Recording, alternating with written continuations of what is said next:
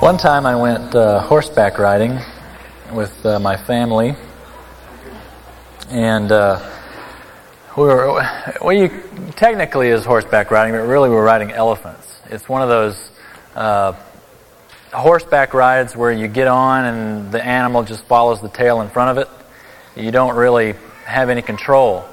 Now, the person in the very front had control. They rode a real horse. The rest of us were sitting on horses with minds of elephants. And I kind of got tired of just, following there in line, and so I tried to turn the horse and it wouldn't turn. I pulled the reins, it wouldn't turn. I kicked it. I kicked it. I lifted my legs, both legs, and just wham, slam, and this horse just continued, walking with no movement. So finally, I reached up almost to the bridle and pulled back on the rein and tied it around the saddle horn to where the horse's neck is like this. And instead of turning, now he's walking sideways, but still going straight. Have you ever been on a horse that does that? They don't want to turn? You turn them, and so they'll turn, but they're still going to go the direction that you want them to go. Well, finally, I got this horse to go 2 feet off the path around a tree. And as soon as it figured out that it was off the path, the fastest I went on the whole ride was him running back to get back in line and to get his 5 feet distance from the tail in front of him. And I got to thinking that this is just how we are as humans. Be it humans or horses, we are all creatures of habit. I saw a funny cartoon. At least it was funny to me. Nobody laughed first hour. That's all right. Y'all make me feel good, all right? It says invocation, hymn, responsive reading, special music, offering, sermon, invitation, benediction, and one guy tells the other, it's the order of worship. That's written in stone. Okay, that's the point of this. It's not said, but thank you, Father. But that's the point here. It's written in stone, and don't you dare try to change it. And we get these kind of traditions going in our church, and we get these kind of traditions going in our lives because this is the way we are. We like this. We like the security of a predictable routine. As long as here I am, a horse human on my path, and nobody changes me.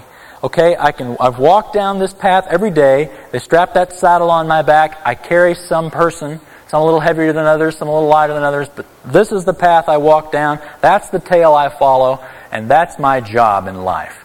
Don't try to pull me off that path. But if anybody ever does, we get all kind of upset. And if they pull us, we may turn, but like that horse, we still want to go this way. Or if they finally do get us to get off the path, some circumstance requires us to actually change, we will do all we can to quickly run back and to get in line with our comfort zone and our routine and that rut that gives us the security. We like routine. We don't like change. The only kind of change that we like is the change that we initiate, like a haircut, or like something perhaps a little more serious like a job transfer that we initiate. As long as it's a change for our better that we perceive, that's a fine change. Or even if, and the reason that we have that kind of an attitude, even if it's a major change, is because we're in control. But there are even issues that we aren't in control of that we are comfortable with because we predict them, like the seasons. We don't have any control over that, but we know it's going to happen. Okay, we'll have 9 months of summer and 3 months of spring/fall and about a week of winter here in Texas. And we know that. We can predict and plan for that. But even though those are major changes, we know it's coming, and even though we can't control it, we still have some sense of security about it because we expect it. Well, the kind of change that we don't like is that kind that pulls us off the path. That kind that we don't see coming, that we don't initiate, that we don't anticipate, but yet it pulls us off the path, and like that horse, we want to run right back into our tradition. There was some religious leaders that came up to Jesus one time and asked him, said, why do your disciples break the tradition of the elders and don't wash their hands before they eat bread? And Jesus turned back and said, And why do you break the commandment of God for the sake of your tradition? See, we have the same problem that the religious leaders did. We always get down on them for doing stuff, but if you think about it, we're honest, we're getting down on ourselves. Because we do a lot of the same things that they do. We're in our comfort zone, and we like that because it doesn't challenge us to change areas of our character that need to be changed. If we don't ever have to change, we don't ever grow. And yet God is committed to us changing because God is committed to us growing. And if that means that we will not respond to what He says in this book, but we will stick to our traditions as opposed to the commandment of God, then we may find the almighty hand of God pulling our reins and wrapping it around the saddle horn so that we will go the direction that He wants us to go. And that's what we see happening as we continue with Joseph today. Let's look at this. In Genesis chapter 45, Joseph's father, Jacob, has a moving experience, literally and figuratively. Literally, he moves his residence. Figuratively, everything about his spiritual life is being required to change. The same with the brothers. It's really a moving experience for the whole clan. And as David explained to you or mentioned a little bit of the story, if you've been with us, you know what's been happening. Last week we saw Joseph reveal his identity to his brothers. His brothers thought he was dead for 22 years. Now they come to Egypt. This guy is the head of Egypt. They're to buy grain from him. This guy's put them through a series of tests that awaken their conscience to an evil they've done to their brother. Lo and behold, we found out last week, this guy is their brother. And instead of retaliating, though, he graciously forgives them. And we talked about how to forgive last week, first 15 verses. Well, now, Genesis 45 and verse 16, we pick up the story of this moving experience. And incidentally, the story we're about to read is, obviously it's true, but it's something that you and I deal with. Because how God motivated Jacob to move is how God motivates us to change as well. Verse 16, Now when the news was heard in Pharaoh's house that Joseph's brothers had come, it pleased Pharaoh and his servants. Then Pharaoh said to Joseph, Say to your brothers, do this, load your beasts and go to the land of Canaan, and take your father and your households and come to me, and I will give you the best of the land of Egypt, and you shall eat the fat of the land. Now you are ordered to do this. Take wagons from the land of Egypt for your little ones and for your wives, and bring your father and come. And do not be concerned with your goods, for the best of all the land of Egypt is yours. Then the sons of Israel did so. And Joseph gave them wagons according to the command of Pharaoh, and gave them provisions for the journey. To each of them he gave changes of garments, but to Benjamin he gave 300 pieces of silver and 5 changes of garments. And to his father he sent as follows, 10 donkeys loaded with the best things of Egypt, 10 female donkeys loaded with grain and bread and sustenance for his father on the journey. So he sent his brothers away, and as they departed he said to them, Do not quarrel on the journey. Now why did he say that? Well, remember what we talked about last week.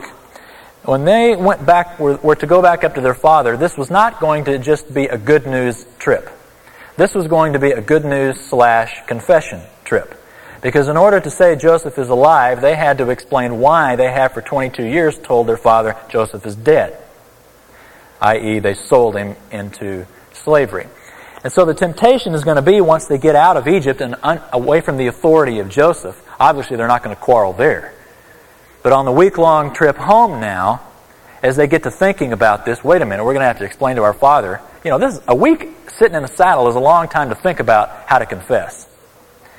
And it might have been tempting, perhaps for Reuben or Judah or one of the others perhaps that are unnamed who weren't quite as gung-ho about betraying Joseph initially, to want to try to lay the blame a little heavier on the others. Try to say, hey, Simeon, why don't you do the confessing? You're the one who really, who ought to be speaking. And so Joseph tells them, don't quarrel on the way. It's almost like he anticipates this. It's time to forgive. I've forgiven you. You need to forgive one another. You're going to go up. You're going to confess. You're going to bring my father down, and we're going to move on. Don't quarrel on the journey. So now they come to the father, and the hard part begins of them telling him what they've done. Then they went up from Egypt and came to the land of Canaan to their father Jacob, and they told him, saying, Joseph is still alive, and indeed he is ruler over all the land of Egypt. But he was stunned, for he did not believe them. And when they told him all the words of Joseph that he had spoken to them, and when he saw the wagons that Joseph had sent to carry him, the spirit of their father Jacob revived. Then Israel said, It is enough. My son Joseph is still alive. I will go and see him before I die. Remember that Jacob had no idea what was going to happen. The last time we saw this father, he made the statement, If I am bereaved of my children, I am bereaved. He fully expected, or at least anticipated, the possibility that he would never see his children again. And so how shocked he must have been to see all his sons come back up in the time, as soon as they could, with not only their donkeys, but also these other 20 donkeys, and Benjamin, the favorite son, and Simeon, the imprisoned son, and news of Joseph coming up, that Joseph is still alive. Imagine how shocked he would have been. And after 22 years of believing this lie, it's no wonder he was stunned. Okay, now wait a minute. You tell me he's dead for 22 years, and now you're telling me he's alive? Okay, I mean, we probably would struggle believing as well. And yet, what was it that changed his mind? It says, when he heard the words and when he saw the wagons. He heard the words and saw the wagons. Well, obviously, the wagons would have been a big motivator. They went down with enough money to buy grain, not enough money to buy an extra 20 donkeys filled with grain and all these wagons. So that would have been clue number one. But also it says that when they told him all the words of Joseph that he'd spoken to them. Now Moses, when he writes this, is very kind to the brothers. He doesn't say, and they confessed their sin to their dad. But if they did indeed tell him all the words of Joseph, then they included these words, where Joseph told the brothers we saw, Joseph said, I'm your brother Joseph, whom you sold into Egypt. Don't be angry with yourselves because you sold me here, for God sent me before you to preserve life. So if indeed, like the text says, they said to their father all the words of Joseph, then that would have had to include their confession. They would have had to have owned up to the fact they lied all this time. And after saying that, their father's spirit revives. And notice the text is plain. It says the father Jacob revived, and then it says, then Israel said. Jacob and Israel are the same man. God renamed Jacob Israel. Jacob means the deceiver, or one who grasps at the heel. Israel means one who strives with God. And so God changed Jacob's name from the deceiver to one who strives with God. And that's a compliment. That's not anything negative, one who strives with God. That's a good thing. But changes his name. And you see, when Jacob's attitude changes, it's almost like the barometer of his spiritual life is the name by which the Bible calls him. If he's doing a good job, then he is Israel. If he's not doing a good job, he's Jacob. And so the name, you see him being called by a different name. And he believes and he's willing now to go down. And now look at chapter 46, the first several verses in this, they go down to Egypt. So Israel set out with all that he had and came to Beersheba, offered sacrifices to the God of his father Isaac. And God spoke to Israel in visions of the night and said, Jacob, Jacob. And he said, Here I am. And he said, I am God, the God of your father. Do not be afraid to go down to Egypt, for I will make you a great nation there. I will go down with you to Egypt, and I will also surely bring you up again, and Joseph will close your eyes. Then Jacob arose from Beersheba, and the sons of Israel carried their father Jacob, and their little ones, and their wives, and the wagons which Pharaoh had sent to carry them. And they took their livestock and their property, which they had acquired in the land of Canaan, and came to Egypt, Jacob and all his descendants with him, his sons and his grandsons with him, his daughters and his granddaughters, and all his descendants he brought with him to Egypt. And then from verse 8 all the way down to verse 27, the sons and grandsons and all the granddaughters and everyone are listed here. Sons of Jacob and their sons, their children, are listed. And then the end of verse 27, we're told all the persons of the house of Jacob who came to Egypt were 70. Then he says, Now he sent Judah on before him to Joseph to point out the way before him to Goshen. And they came into the land of Goshen, and Joseph prepared his chariot, wanted to get there fast, and went up to Goshen to meet his father Israel. As soon as he appeared before him, he fell on his neck and wept on his neck a long time. Then Israel said to Joseph, Now let me die, since I have seen your face, that you are still alive. I was interested to read last month regarding the grain elevator that exploded up in Kansas. If you watched any of that on the news, you probably saw the fire chief, Ken Cox, who was kind of briefing the reporters and whatnot. And there was another woman who saw this fire chief. And lo and behold, it was the fire chief's daughter, whom he had not seen in 20 years. He and his wife had divorced, he hadn't seen his daughter in 20 years, and over the course of moving around 1,000 times, they had lost touch. And the daughter had been searching for the dad for 14 years. And he said he had just given up even trying to find after 20 years of not being able to find her. Well, he's on TV, and his daughter sees him and recognizes the name, obviously, and says, wow, this is my dad, and so it gives him a call, and they were able to get together.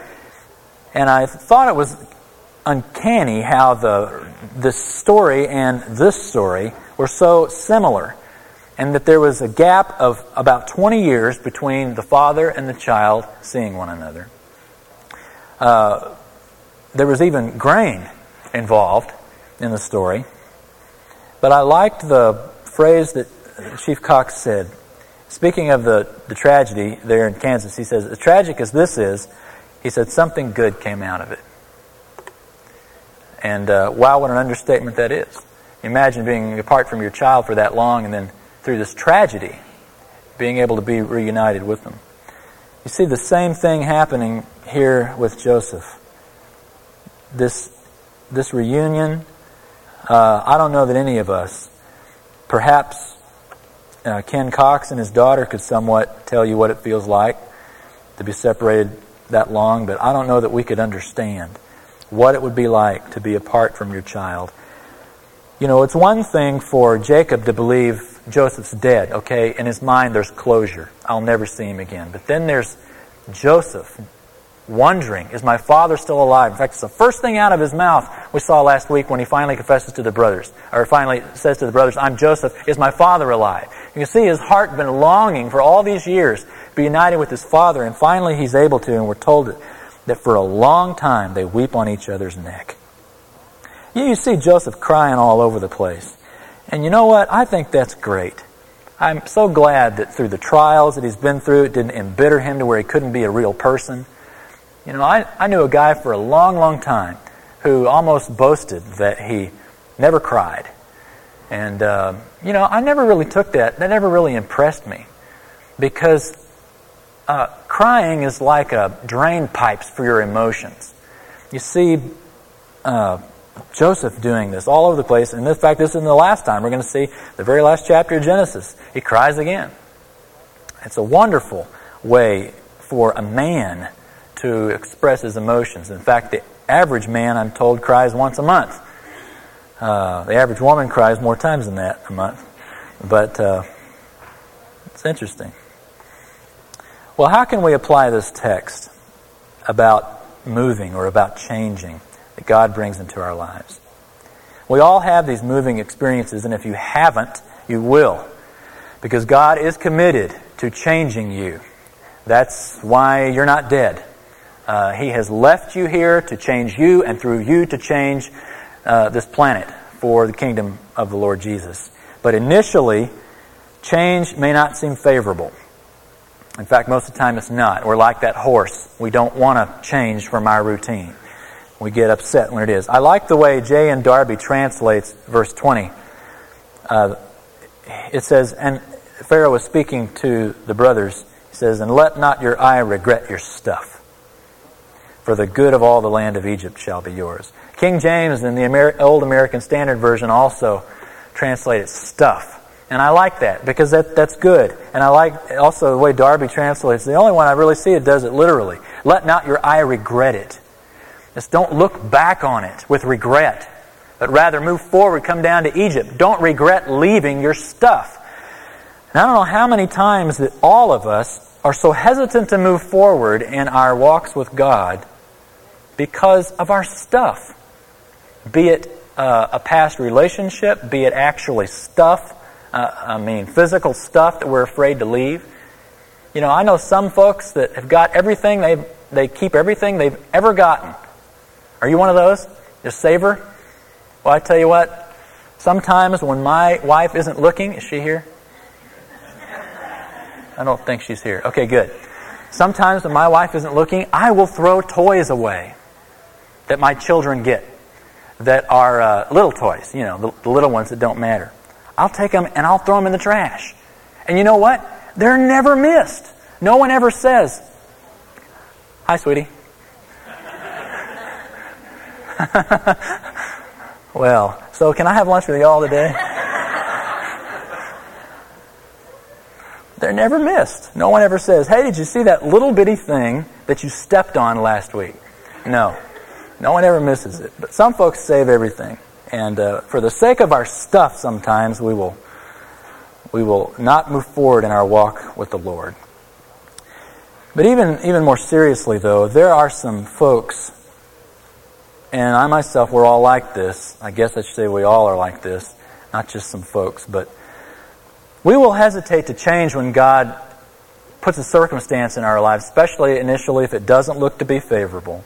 We'll hesitate to start walking down that road because we would prefer the pain of the past or the pain of our present situation, our stuff, rather than the unknown, maybe, release of that pain in the future.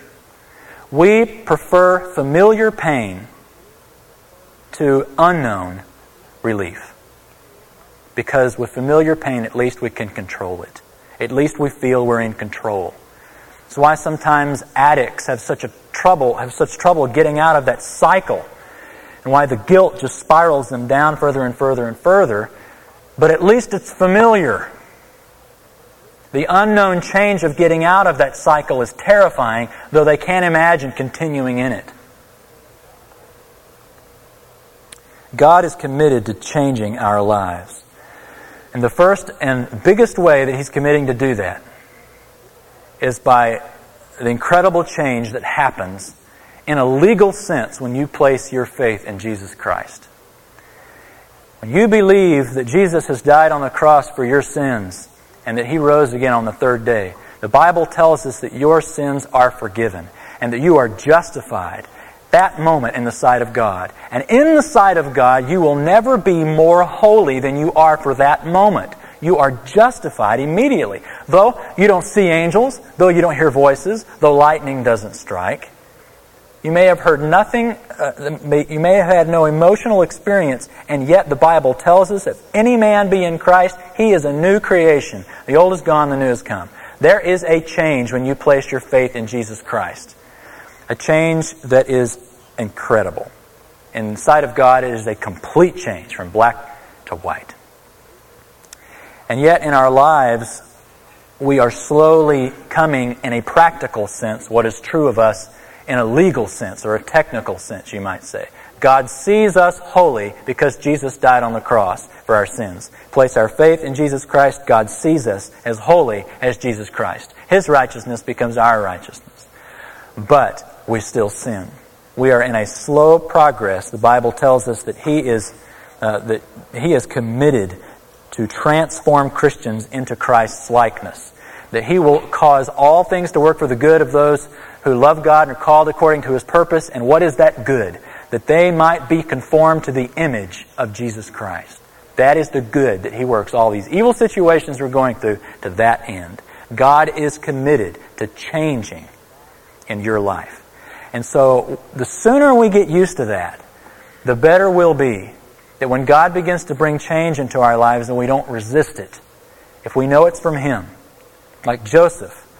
Now, I'm not saying that he was jumping up and down happy in the prison, or jumping up and down happy as a slave. But at the same time, we know that God was with him, and that he knew that God was not finished with him. Initially, change may not seem favorable.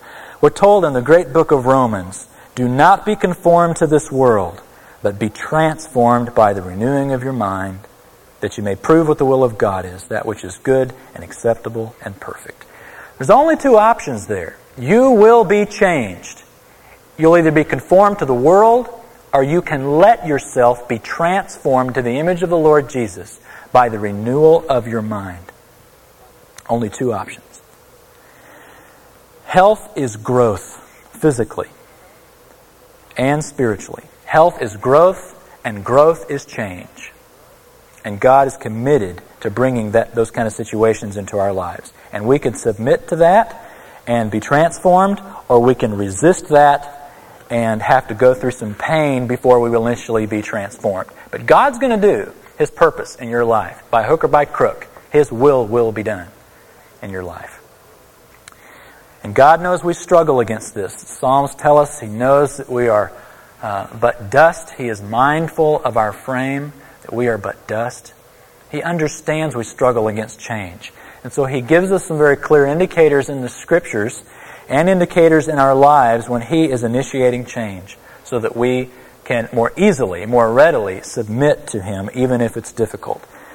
And the first thing, even we see this in our story, is that God initiates change through the wise counsel of others. We see this all throughout the Scriptures. In Proverbs, we're told this: where there is no guidance, the people fall, but in abundance of counselors, there is victory.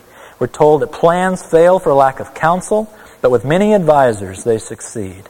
We're told, for by wise guidance you will wage war, and in abundance of counselors there is victory. Notice, over and over and over we're told, abundance of counselors, many advisors. God initiates change through the wise counsel of others. Now notice I didn't say other or another. It is abundance of counselors. I mean, you can go off and find anybody that can tell you what you want to hear. But if you want to discern the Lord's will in your life, you will be available to listen to the wise counsel of several, of the abundance of trusted, wise people. This is what happened in the story. We saw last week, Joseph said, "Hurry, go up to my father. Say to him, thus says your son Joseph, God's made me Lord of all Egypt. Come down to me. Do not delay." This week, Pharaoh said to Joseph, "Say to your brothers, do this, load your beasts, go to the land of Canaan, take your father and your household, and come to me. I'll give you the best of the land of Egypt." First, Joseph says, "Come to Egypt." Then Pharaoh says, "Come to Egypt." You have wise counsel, both in agreement. There's a scripture that I really like in Proverbs that says, "He who separates himself seeks his own desire. He quarrels against all sound wisdom." The thought being, if you want to be a Lone Ranger Christian, if you don't ever want to get involved in the lives of other people, but you just want it to be you and Jesus, then you're not living in a biblical manner. You are not designed to be autonomous. You are a part of the body of Christ. You are not the body of Christ. He is the head, you are a hand, some of us are a mouth, some of us are feet, etc. We all have a function and we need one another. You cannot be by yourself. The proverb says you separate yourself, you seek your own desire. And we're told that plans are frustrated without the abundance of counselors. So, when you feel like God is initiating change in your life, you want to seek wise counsel from several trusted people. Don't separate yourself to your own frustration. An additional way we see in the story is that God initiates change through obvious circumstances. Remember, initially Jacob was stunned, we're told. He didn't believe them. But notice, when they told him all the words Joseph had spoken to him, when he saw the wagons that Joseph had sent to carry them, the spirit of their father Jacob revived. Then Israel said, "It's enough, my son Joseph's alive. I will go and see him before I die."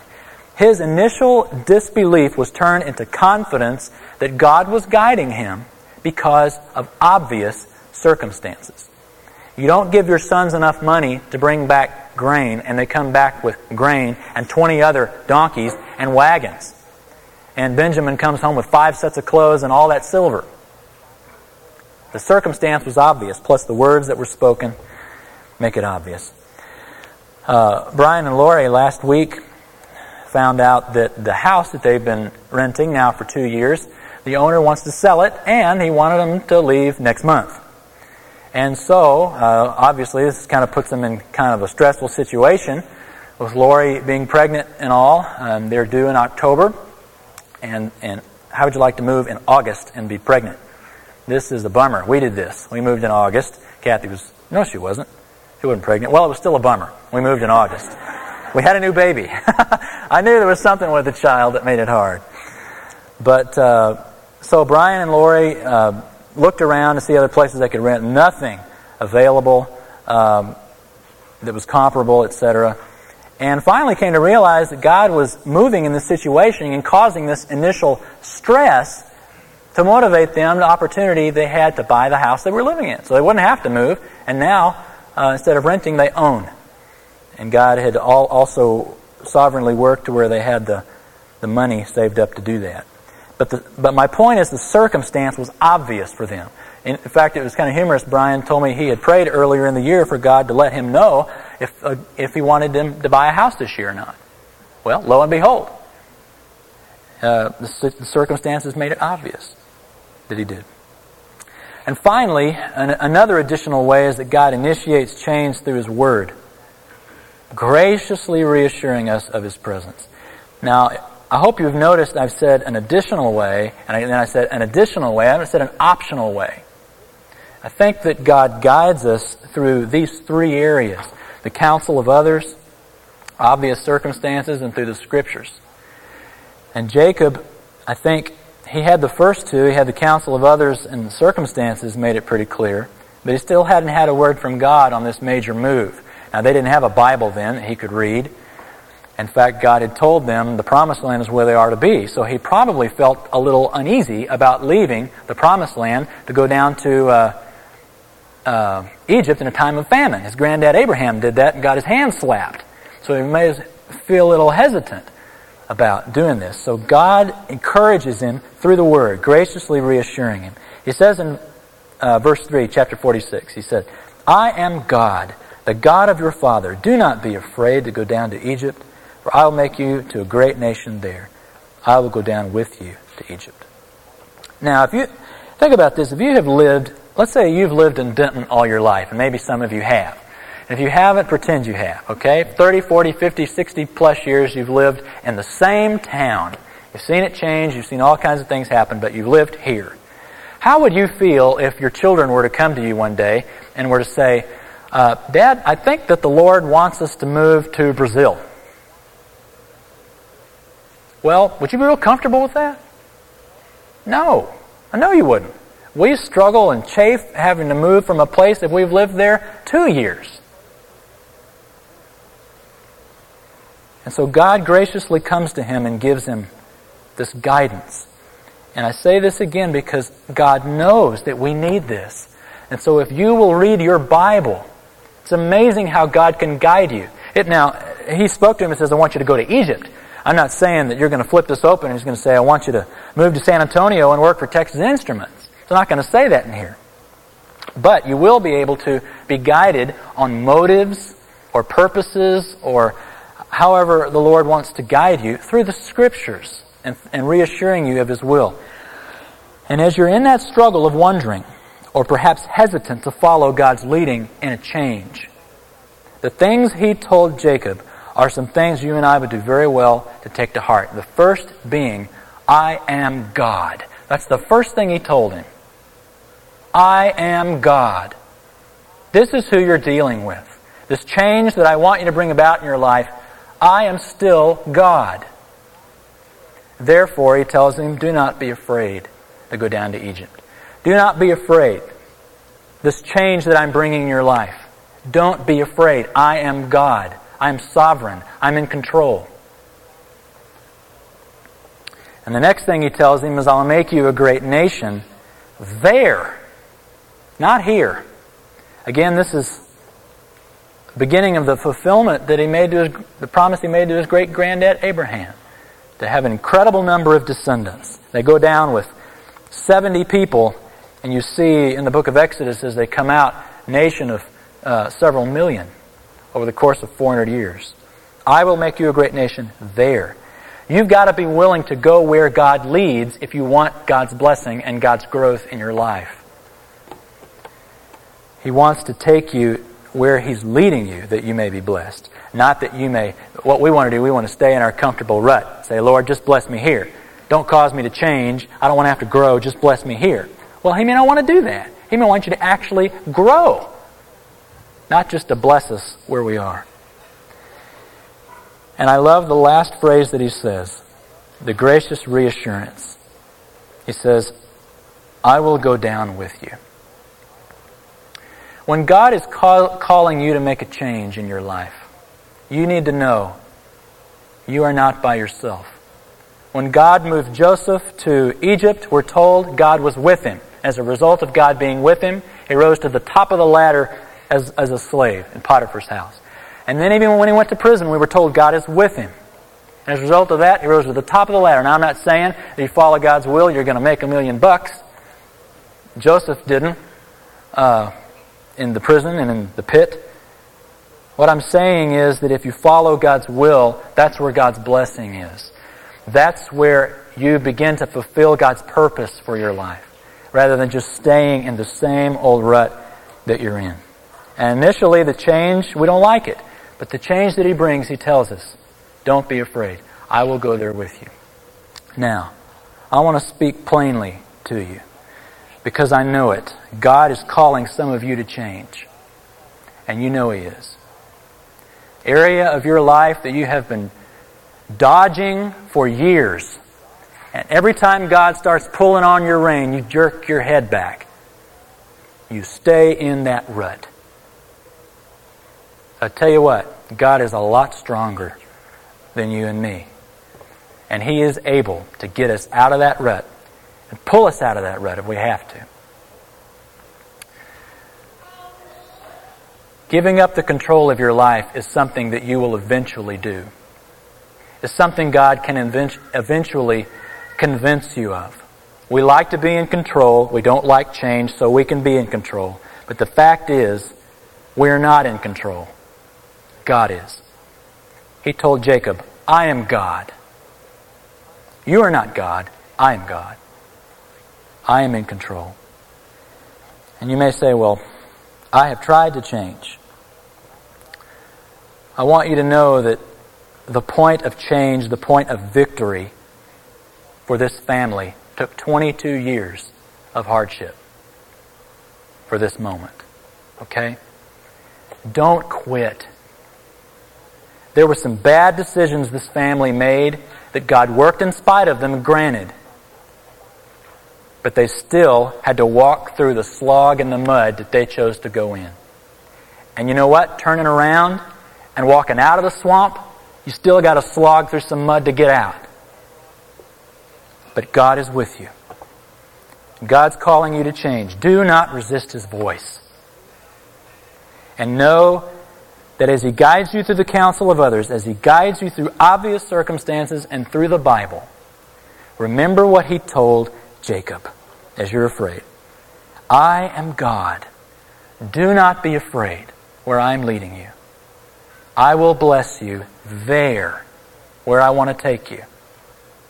And I will be with you. Let's pray together. Lord, this message strikes close to home because all of us like to just stay put. We don't like change unless it's the change we initiate, and the change we initiate is always an improvement in our minds. It's never to Egypt. It's never to prison. It's never being falsely accused. It's never anything bad. And Lord, we wonder sometimes how it could possibly be part of your will that we would have to go through some of these things. And yet you tell us, I am God. I will go with you. I will bless you there. Do not be afraid. So strengthen us today with this promise. The Lord Jesus, the last thing He told us before He ascended, I will be with you always, even till the end of the age. We cling to that and thank you that the Lord Jesus is with us. Thank you that the Holy Spirit indwells His believers, that we are not alone. As we walk through the mire, You're with us. Thank You, Lord. In Jesus' name we pray. Amen.